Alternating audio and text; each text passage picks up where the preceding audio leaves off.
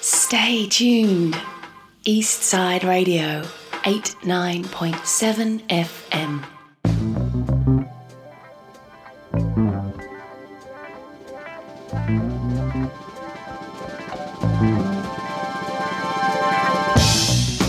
And by the sacred parchment, I swear that if I reveal the secrets of the stonecutters, may my stomach become bloated and my head be plucked of all but 3 hairs. I think you should have to take a different oath. Everyone takes the same oath.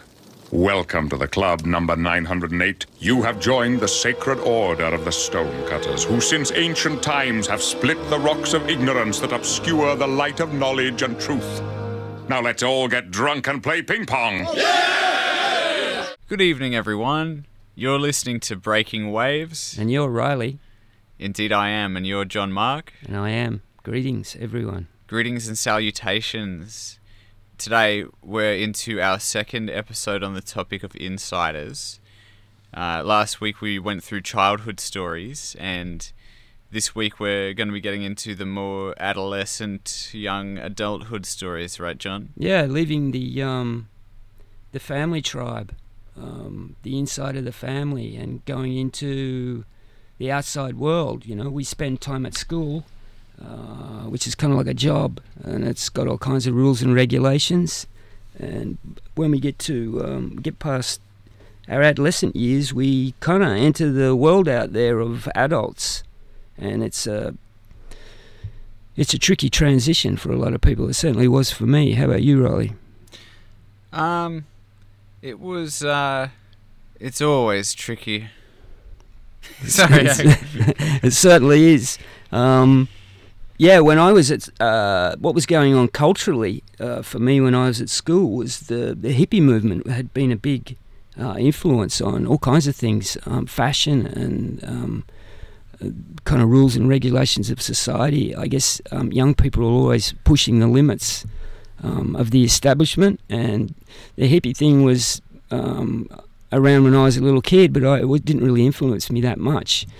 The big thing that happened when I went to school was the punk movement, and you know, I was interested in music since I was little and played in lots of bands, and the punk thing came along when I got to boarding school, and I hated boarding school when I first got there, but the music and brought me together was like-minded people, and it made my life there much more bearable. In fact, it made it really exciting.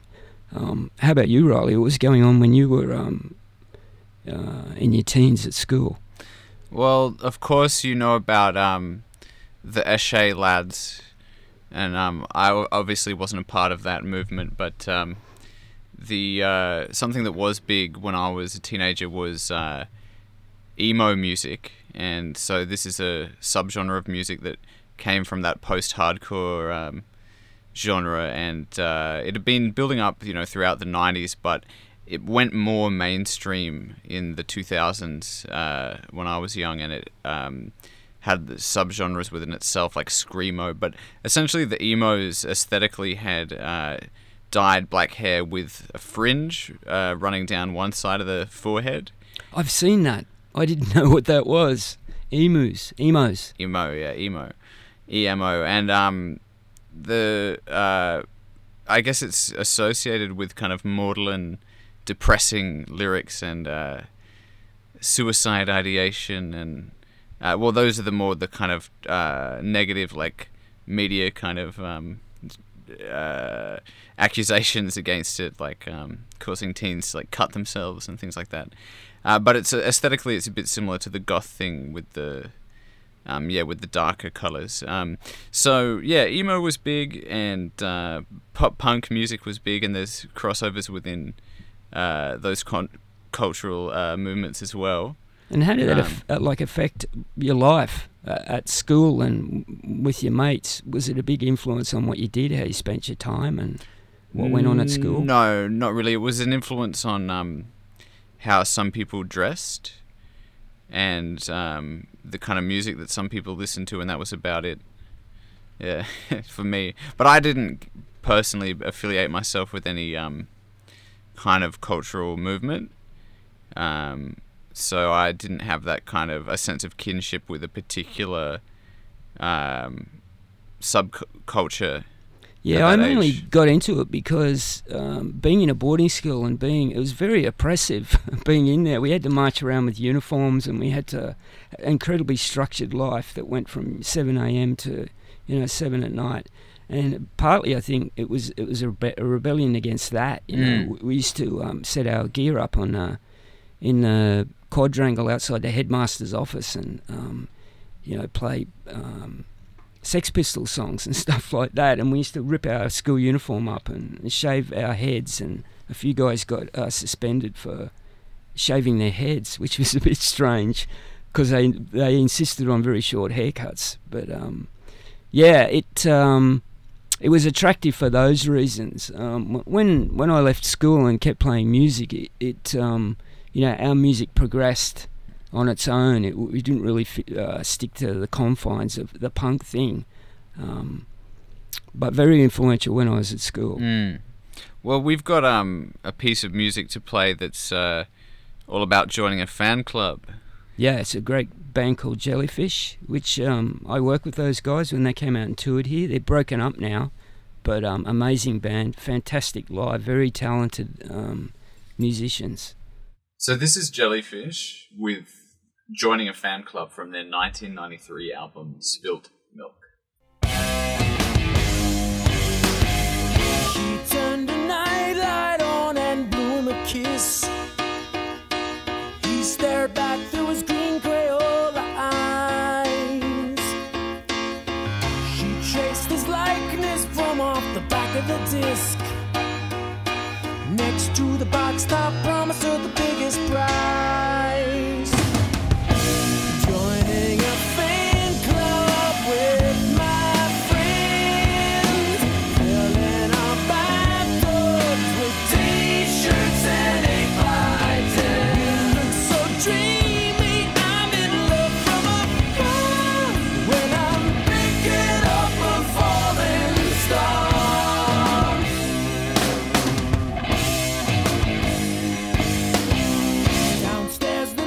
Shows blasting Age of the Rock.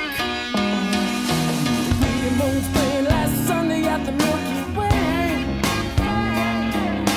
Mom's writing checks to the minister in the corner singing Big Brown D. 'Cause if you wanna go to heaven, all you gotta do is pay to pray.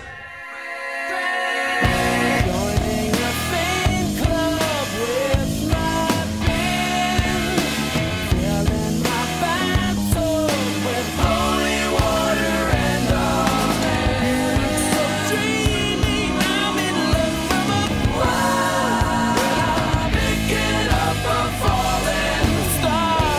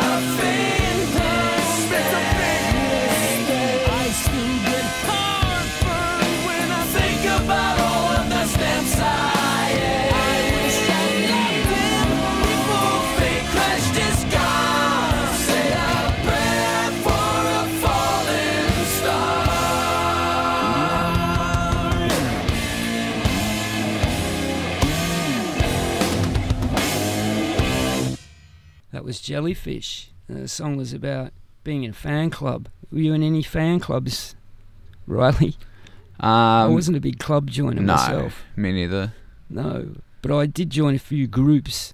I suppose leaving school, you've got to go out into the society, which is kind of a big club, and all kinds of requirements. And one of the things is to make money and look after yourself and negotiate, life on a day-to-day basis.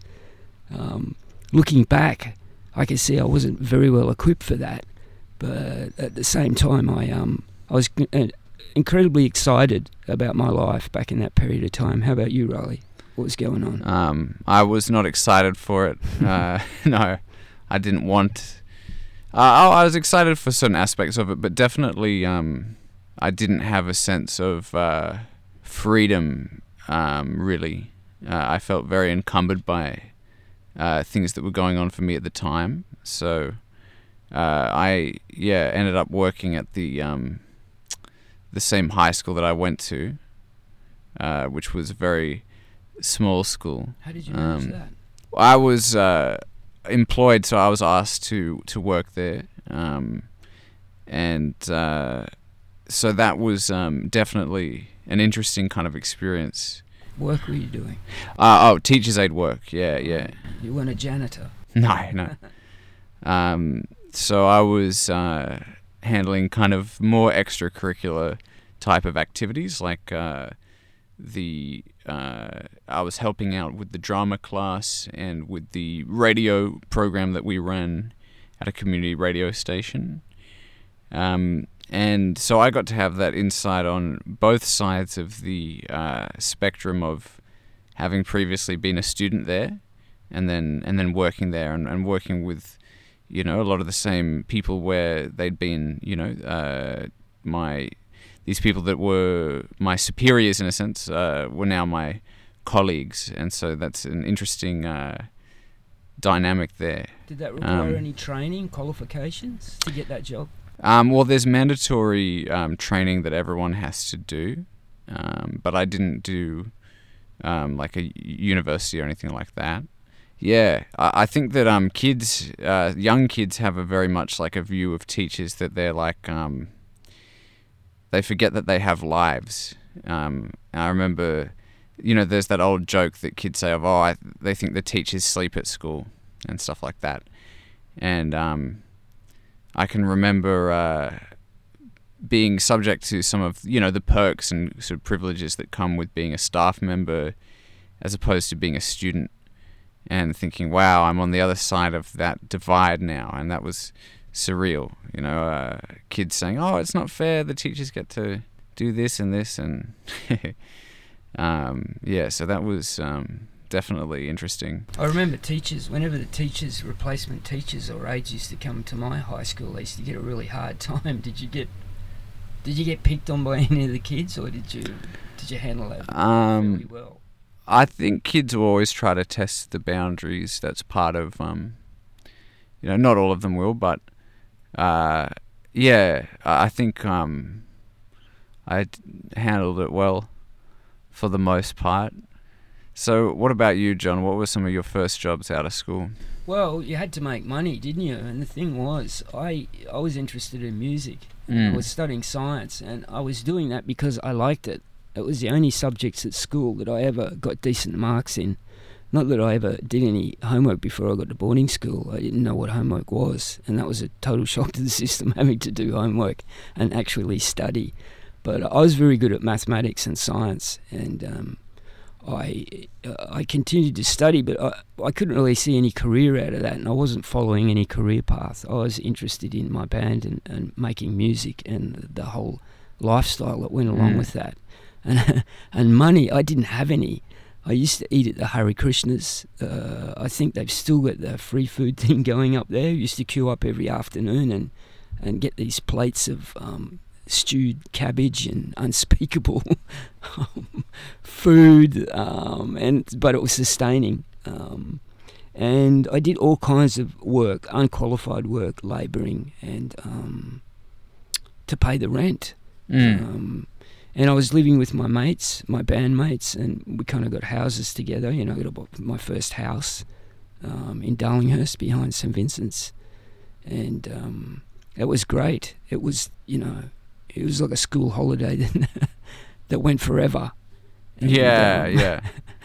That's cool. They were great times, but we weren't very good at doing all of the things that you're actually required to do.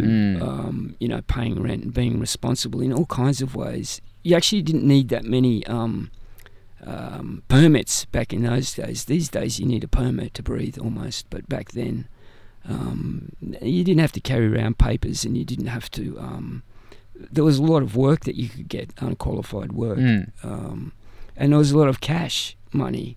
Cash was still a big thing, and in fact the music industry was completely under the table business. It wasn't taxed at any level. The bands were paid cash, the venues and promoters all dealt in cash. There was an incredible amount of cash work going on, and this all changed in the late 80s when I'd been working in the music business as a technician. I started as a stage manager, and then I moved on to doing audio that I was always very interested in.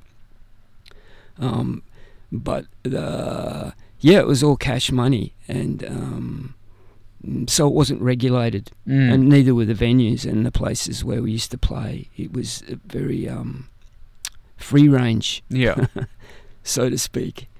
So you went straight from the confines of school into working in a school. Yeah, so because I liked that school a lot and I didn't want to leave, I didn't have any ambition really to go out into the world and do things. I very much wanted to stay within a safety net of school, and I got to have my wish. I got to stay there.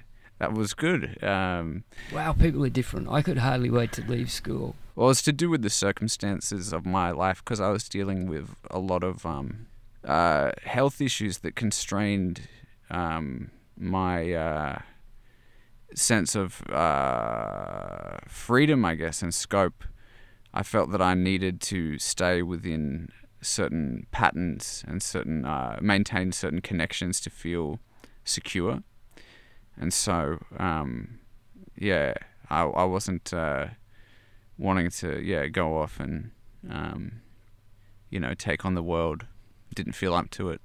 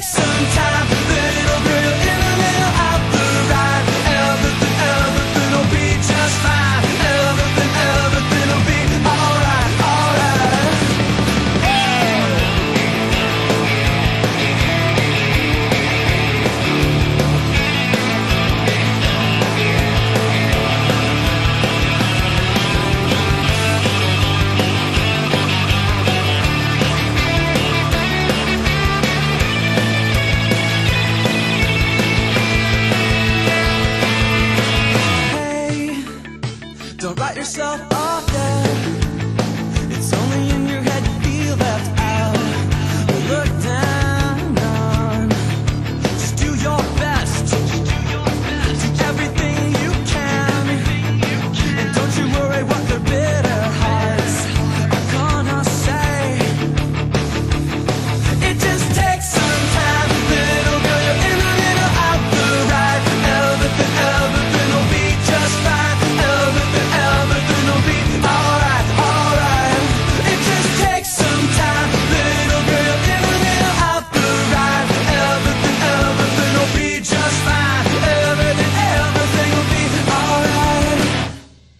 Hello. We just had Jimmy Eat World with The Middle, a bit of emo music for you.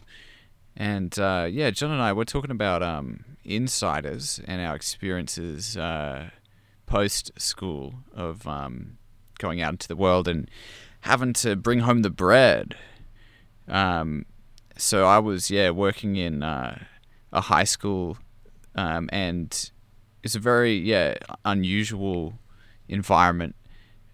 Small school, and because it was an alternative setting, it gave the platform for a lot of experimentation, improvisation, and kind of allowed individual staff members there to pursue whatever good ideas or pet projects they might have with a lot less of the kind of constraint that you'd get in a more mainstream sort of environment. And I really liked that aspect of it. And then going to work in other schools is interesting because a lot of the schools where I've worked, they've required me to have keys and carry keys around and have a strict kind of locking policy and everything like that. And one school where I worked, you actually had to have a walkie-talkie. But there was a particular primary school where I worked full-time for more than a year. And, I really did feel that when we were doing these big kind of group activities, like say it was some kind of end-of-year performance or concert or something like that, and when, all the kids and the parents and everyone was involved, it did give me a very good feeling, this feeling of being a part of something. And I've enjoyed that. Like I did feel a sense of belonging within that. What about you, John? What about in your work? I started, after the band broke up, I had a period where I didn't really drift around and didn't know what I was going to do. And then I started working for other bands. I was actually always interested in the technical side of music production. And one of the things I did was I went to the film school, which was out at Macquarie Uni then, and I did a radio operator's course, and I sent letters to all the TV stations trying to get a job as an audio engineer in television. But the thing was, back in the 80s, there was no such thing as a degree in sound engineering or music. If you studied music, it was classical music. You went to conservatorium. And so it was like learn by doing it, basically. And I started pushing boxes around and plugging things in and just learnt from the people I worked with. And I moved around and I did all kinds of engineering, not just music. I went on to work in theatre, which is a pretty different world to the music world. The working conditions are very different. The pay was much better. There's less crooks in the theatre business, arguably, than there are in the music. Certainly back then, I was in the music business. It was run by crooks.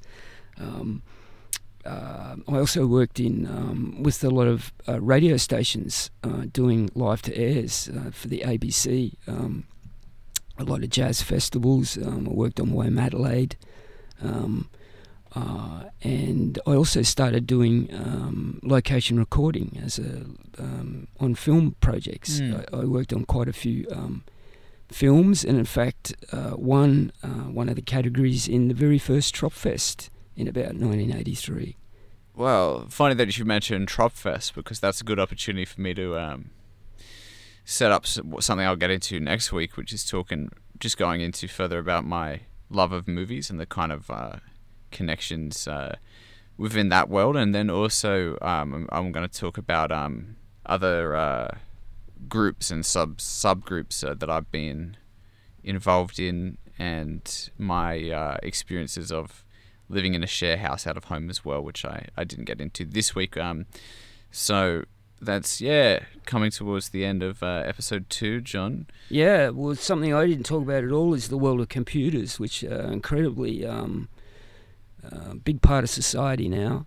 Back when I was came out of school, it was they were very rare, but I actually did computer programming way back then and became a hacker, so I'm going to talk about that next week. Terrific. Well, we are eagerly anticipating our return, because we enjoy this, don't we, John? Yeah, it's been great to be with you all out there. Yeah, breaking waves. And as they say in the theatre, break a leg. You're listening to People Powered Radio, proudly supported by the Community Broadcasting Foundation. The Community Broadcasting Foundation resources community-owned and operated media stations just like this one that connect people and tell vital, local stories so that we all enjoy a more vibrant, inclusive Australian culture and healthy democracy. Find out more about our work at cbf.com.au. I drew a straight line from my front door to yours. You know I'd walk there if I could. And my legs are strong enough, they don't fall asleep anymore. But the lines are longer than I've ever drawn.